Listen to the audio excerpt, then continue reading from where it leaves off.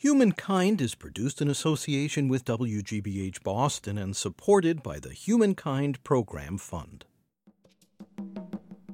Being found guilty by a jury of 12 misinformed people, a jury fed on lies, perjury, and manufactured evidence, did not make me guilty. So I refused to act the part of a guilty man. I refused to become a good prisoner. Resistance was my defense. I would not speak to the guards, nor would I acknowledge their existences. I refused to move to the rhythm of the prison or obey its arbitrary rules. I refused to wear its stripes.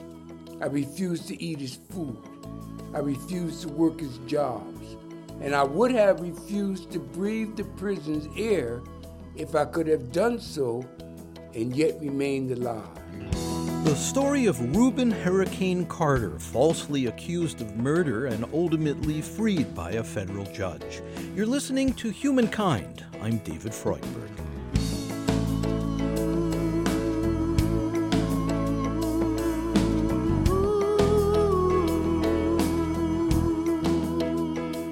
As a successful prizefighter in the 1960s, Rubin Carter battered his opponents in the ring with such force he became known as the Hurricane. Carter was a contender for the middleweight title, could have been champion of the world as proclaimed by Bob Dylan in his 1975 song about the boxer entitled Hurricane. But that career path was forever altered the night of June 17, 1966, when 3 people were gunned down at a tavern in Paterson, New Jersey, Carter's hometown.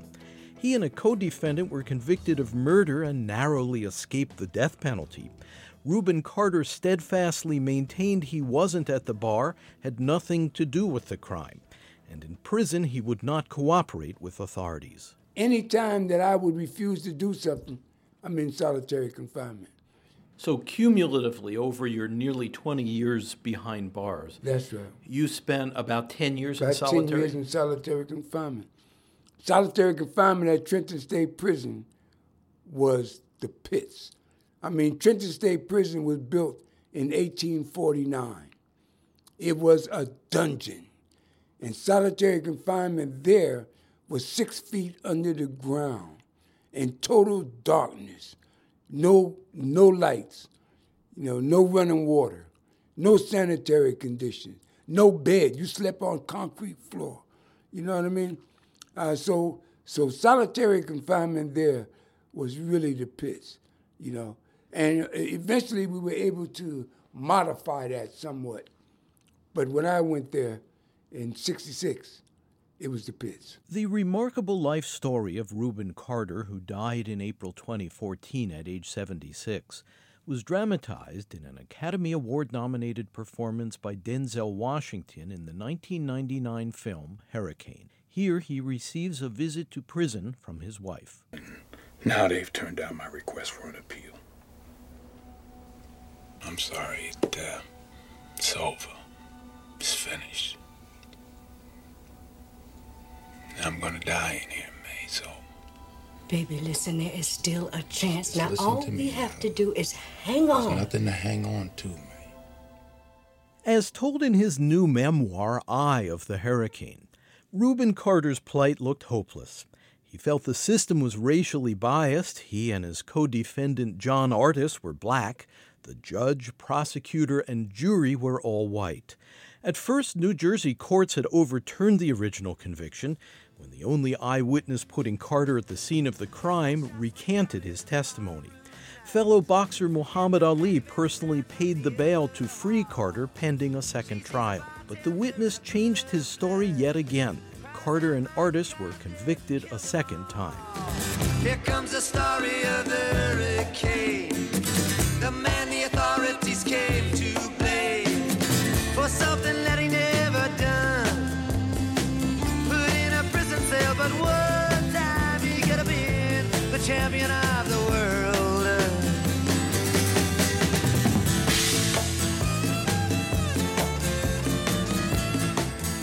In 1985, Rubin Carter's lawyers, who devoted over $1 million in unpaid staff time to his defense, saw no alternative but to take a high-stakes gamble.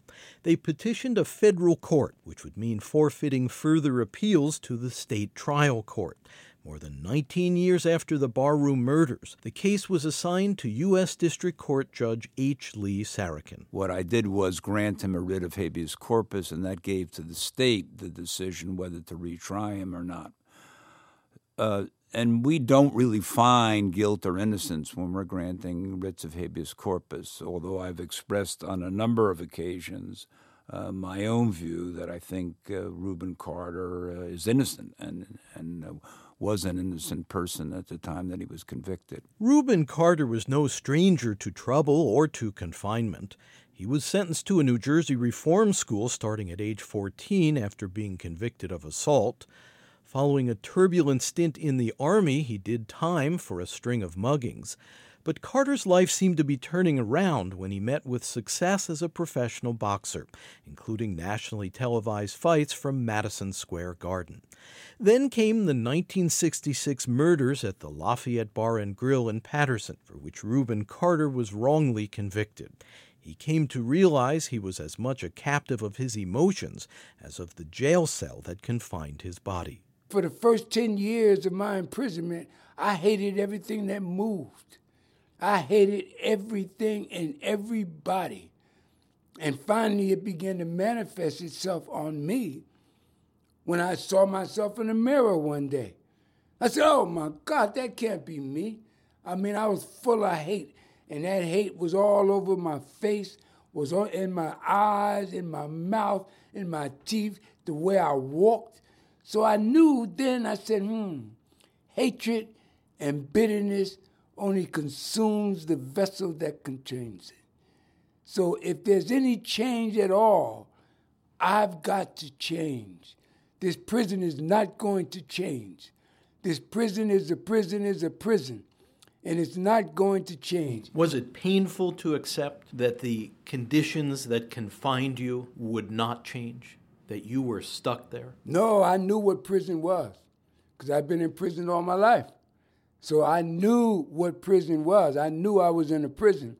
And it's interesting you should say that, Dave, because only when you know you're in prison can you ever seek to get out of that prison. If you don't know you're in prison, why would you want to escape prison if you don't know it? And that is our problem here on this level of unconscious human insanity. We don't realize that it is a prison, and therefore we can't escape it. So what insight allowed you to reach the recognition that you were in prison? When I saw that monster in the mirror, I knew that I was not only in a physical prison, but I was also in an emotional prison. I was also in a psychological prison. I was also in prison. I even imprisoned myself within the prison. And I knew that something's got to change here, because that's not me. So the bars of your self-constructed prison were hatred? Hatred, bitterness, being a victim. I was a victim, you know. They did this to me. They did this to me, and that just fueled my hatred. And they know that I know that they know that I didn't kill anybody. I had nothing to do with that. And they know I didn't have anything to do with that. But they did it to me anyway. They just said, we don't care. We have the power to do it, and we're going to do it. And that just fueled my hatred. You know what I mean? And I realized... So you were convinced that your accusers, that the machinery of prosecution was aware of your innocence anyway? Absolutely. Absolutely. How could you know that? Because what evidence did they have that I murdered anybody? The evidence that they had that I murdered anybody came from a jailhouse snitch, one named Alfred Bellow. At trial, the prosecution presented Bellow as the only surviving eyewitness to the 2:30 a.m. murders. But Bellow's credibility was uncertain. The reason he was in the neighborhood at that hour was to commit his own crime. He was participating in the burglary of a nearby factory, standing as the lookout. Years later, in a jailhouse interview, Bello described what he said to police. I told them I seen two black males. It was suggested, more or less, put into my being that these were the two black males. At the time, even before the trial, I wasn't sure if it was them. I told them it may be and it may not be. There's a possibility. But at the They were telling me it is them. Over the years, Alfred Bello's account of the events kept shifting. He provided at least 3 different versions. As Judge Sarakin ultimately ruled, Bello continued revising his story until it became unrecognizable. So you're saying that a reasonable person would have been highly suspicious of Alfred Bello's account? Absolutely. A reasonable person, Alfred Bello would not have even been allowed to testify in court. But because the United States at that time was so color conscious, and because we were trying to get rid of segregation and all Jim Crowism and all those other things, and because of the long, hot summers where people were being shot down in the streets every single day, that was the atmosphere at that time. 10 months before the triple murder in Paterson, New Jersey. 6 days of rioting in a Negro section of Los Angeles left behind scenes reminiscent of war-torn cities. More than 100 square blocks were decimated by fire and looters, and few buildings were left intact. U.S. District Court Judge H. Lee Sarakin. Between the first and second trial at the appeal, when the eyewitness had recanted and they went all the way to the Supreme Court to get a new trial, the New Jersey Supreme Court kept asking the question that I guess everybody should have asked, and that was, why would Rubin Carter, the best-known, most easily identified person in Paterson, New Jersy, because he was a famous prize fighter. Yeah, go into a bar and shoot 4 people he never met? So the prosecutor took the hint, and at the second trial, they came up with this motive that a white man had killed a black man, and argued to the jury, basically, that this revenge was something that black people did. And I thought that was an outrageous, racist argument to make. And so to that extent, I think race played a tremendous role in the conviction. So who was the true murderer in the case of the Lafayette Bar and Grill Nobody's murders? ever been found. Nobody has ever been identified. The police, prosecutors focused on Rubin Carter and John Ardis and stayed with that throughout, never really looked for anybody else. So far as I know, I don't want to condemn them unfairly, but that's the information that I've received over the years. Because they were convinced that they had the right person. And I think it's important to make this point in fairness to prosecutors. I don't think that prosecutors intentionally go after people that they think are innocent. They have reason to believe that the person is truly guilty. They don't prosecute innocent people or people they believe are innocent. But sometimes in the quest to convict those people, rights are violated, and that's one of the dangers. But I've read your entire ruling in the case of Rubin Carter and his co-defendant. Would it be correct to say you think they were framed? Framed, I don't think is the word. I think important information was either ignored or withheld from them that would have made a tremendous difference in the case.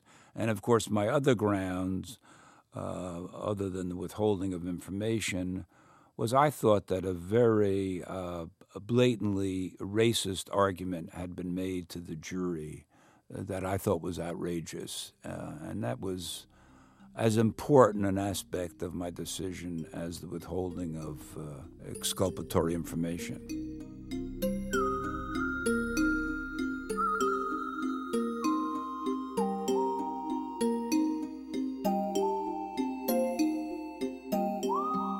We're exploring the remarkable life journey of Rubin Carter, whose new memoir is entitled Eye of the Hurricane. You're listening to Humankind. I'm David Freudberg. For more information on this segment, visit our website, humanmedia.org.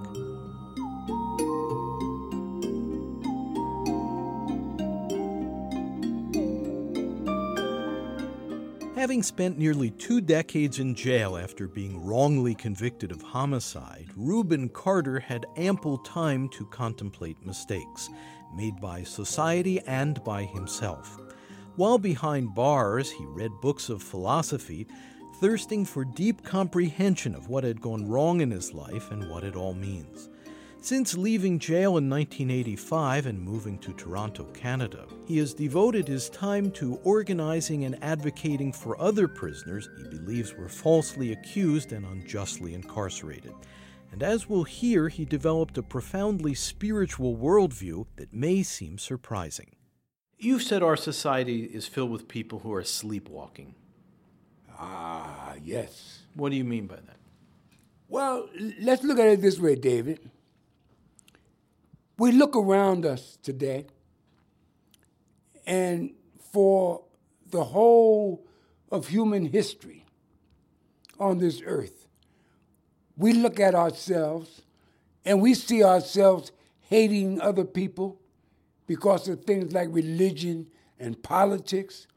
We see ourselves robbing each other, raping each other, being violent towards each other.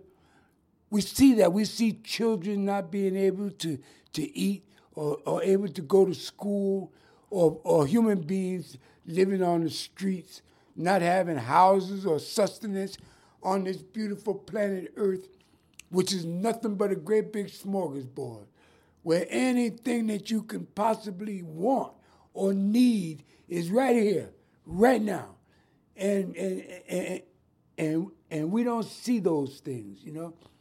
And so we look at other people not as our brothers and sisters, and not even as our cousins, not even as other human beings, but we look at other people in the light of religion. I'm a Muslim, you're a Christian.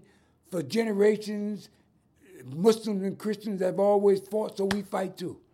We fight too just because everybody else done it. That's what everybody do. You know, I'm Jewish, and therefore my people have been desecrated all their life wherever they go. Therefore, I'm going to be Jewish. That's it, you know. Or I'm black.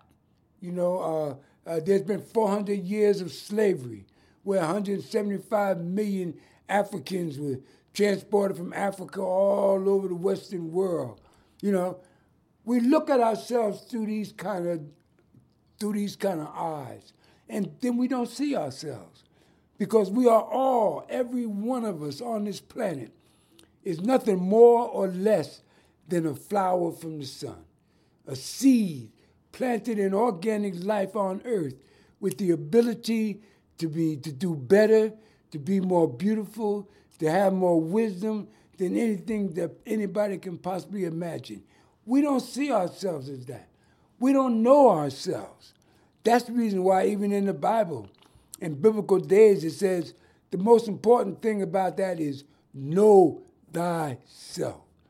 Because if you know thyself, you know everything else that's going on in the universe. And that's why I'm talking about different levels of life itself. If you know where you are, and you know who you are and where you come from, then you know what your possibilities are. Well, they say to know yourself is to know God. It's to know God. This is the only God that exists, is the essence that exists in each one of us. And each one of us has that essence. Each one of us has the possibility of waking up and being conscious and being stronger, more beautiful than anything anybody can imagine. Even people resorting to the worst behaviors? Even people resorting to the worst behavior. That's why I say to people, my life's work is dealing with innocent people, getting them out of prison. That's my life's work. Given the harsh conditions in most prisons, what's your advice for how people who are incarcerated can hold on to their humanity? That's why I tell people, innocent or guilty, makes no difference. It really makes no difference. if you find yourself in prison, then whatever you've done in life has led you to where you are right now.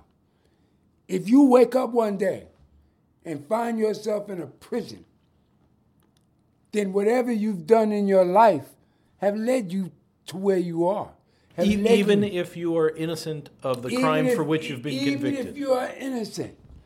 Even if you are innocent, it's led you, your attitudes, in order for people to want to frame you, in order for people to even pick you out, there must be something that you've done that caused these people to identify you, to cause these people to pick you out of the crowd. But is that blaming the victim, the person who's been wrongly convicted? Oh, no. It's not blaming. See, the thing about it is, who we were born to, where we were born, the religion of our parents, the wealth of our parents, or the lack of wealth of our parents, we had nothing to do with that. The thing about it is that everybody wants to be a victim because victims are able to get angry, victims are able to seek revenge, victims are able to do all kinds of things. The thing that we really have to understand, and what I had to learn, is that if we are not all victims, because none of us had anything to do with being here, none of us did. So if we are not all victims, then there are no victims at all. You see? So I had to stop being a victim. I had to stop being that victim where I can justify my anger. So what is the key to transcending this thought so many people have? I'm a victim of the way I was raised. I'm a victim of the way my spouse treats me. I'm a victim of my employer. I'm a victim of the society. We often walk around with a kind of attitude of victimhood. What's the way out of that? The way out of that is to wake up and realize what this universe really is. To look at our home and see where we are, see where we come from, see where we're going, and see that everybody is a victim because none of us asked to come here. None of us asked to be born to the parents that we were born to. None of us asked for that. Whether our parents are rich or poor, you're black or white, yellow or green, none of us asked for that. So we are all victims, and we have to stop being a victim. We have to realize who we are. So what is the alternative to being a victim? The alternative of being a victim is being free. That's the alternative of being a victim. Freedom or victimhood. And freedom is far better than victimhood could ever be. That's free from thought, free from doubt, free from all of these things that cause us so much problems, free from being black, free from being a man. I want to be an awakened, enlightened soul where I can walk on this earth and see everybody on this earth as the beautiful flower that they really are. And then I have no opposition to anyone. Are there times when you can walk down the street and see people through that lens? I see people through that lens every single moment. And that's why I see people for what they really are. Nothing is as it appears to be on this level of life. Absolutely nothing. This whole level of life is nothing but an illusion. And we're always reacting with these illusions. And these illusions just create other illusions. Reactions create reactions. That's why violence only begets violence. Even if that violence is done in response to violence. It's wrong. It's the wrong action to take. Wrong action. It always creates more problems than it's going to solve.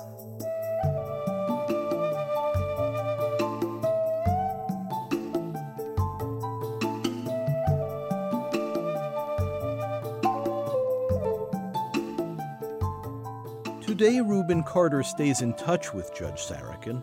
Every year on the anniversary of the legal ruling that resulted in his being released from prison, Carter phones Judge Sarakin, now in retirement, to thank him for his freedom. A lot of my opinion, frankly, has developed not as a result of the case or the record, but my experience with him and with people that know him since my decision. And, of course, that was no part of the record, no part of my decision. But my experience with Rubin Carter is that he's just a remarkable person, a great testament to the human spirit, and his attitude about life and his imprisonment is truly remarkable. I try to think how I would feel, or anybody would feel, if they spent 19 years in prison for a crime that they didn't commit. I think I would come out fairly angry, bitter. He doesn't have any of that. He refuses to have it because he thinks it will just undo the good that he's trying to do. And in his work to defend the wrongly convicted now and exactly. to advocate for them. Right. And his spirits are high, and he has a wonderful sense of humor. I have to tell a quick story. My prized possession, Rubin Carter sent me a photograph of him and a huge fish that he had caught, as large as he is. And he wrote an inscription on the photograph, and he said, "Dear Judge, without you, this fish would still be alive." And that's quintessential Rubin Carter. He's got a wonderful sense of humor. So there was a case of serious repercussions of your ruling. Yes. And we've been on many programs together. We've done some lectures, again, talking about the importance of habeas corpus. And I've always found him just to be very positive, very up, and very inspiring. And I also say that I think if he were guilty, he wouldn't go out of his way to spend a lot of time with the judge who freed him. I mean, I think if a guilty man had gotten off under these circumstances, he would have gone into hiding, not been out so publicly as Rubin has been since the day the Supreme Court finally affirmed my decision. Retired federal judge H. Lee Sarakin, who granted a writ of habeas corpus ending the improper detention of Rubin Hurricane Carter.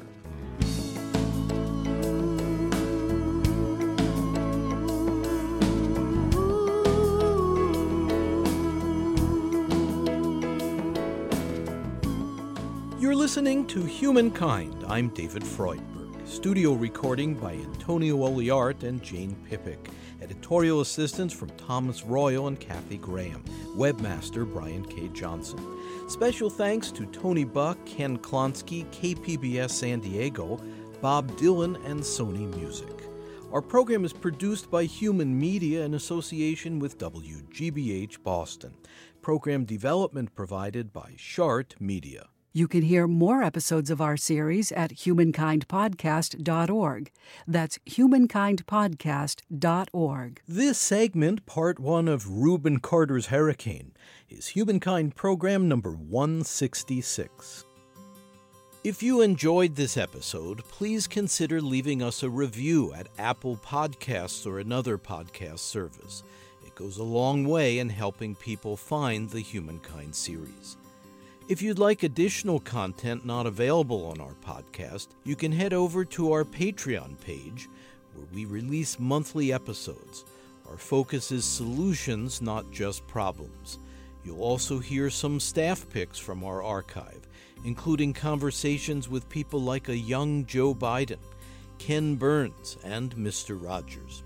Finally, if you'd like to support this podcast, please go to humankindpodcast.org. and choose how you can help at the top of our homepage. That's humankindpodcast.org. Thanks.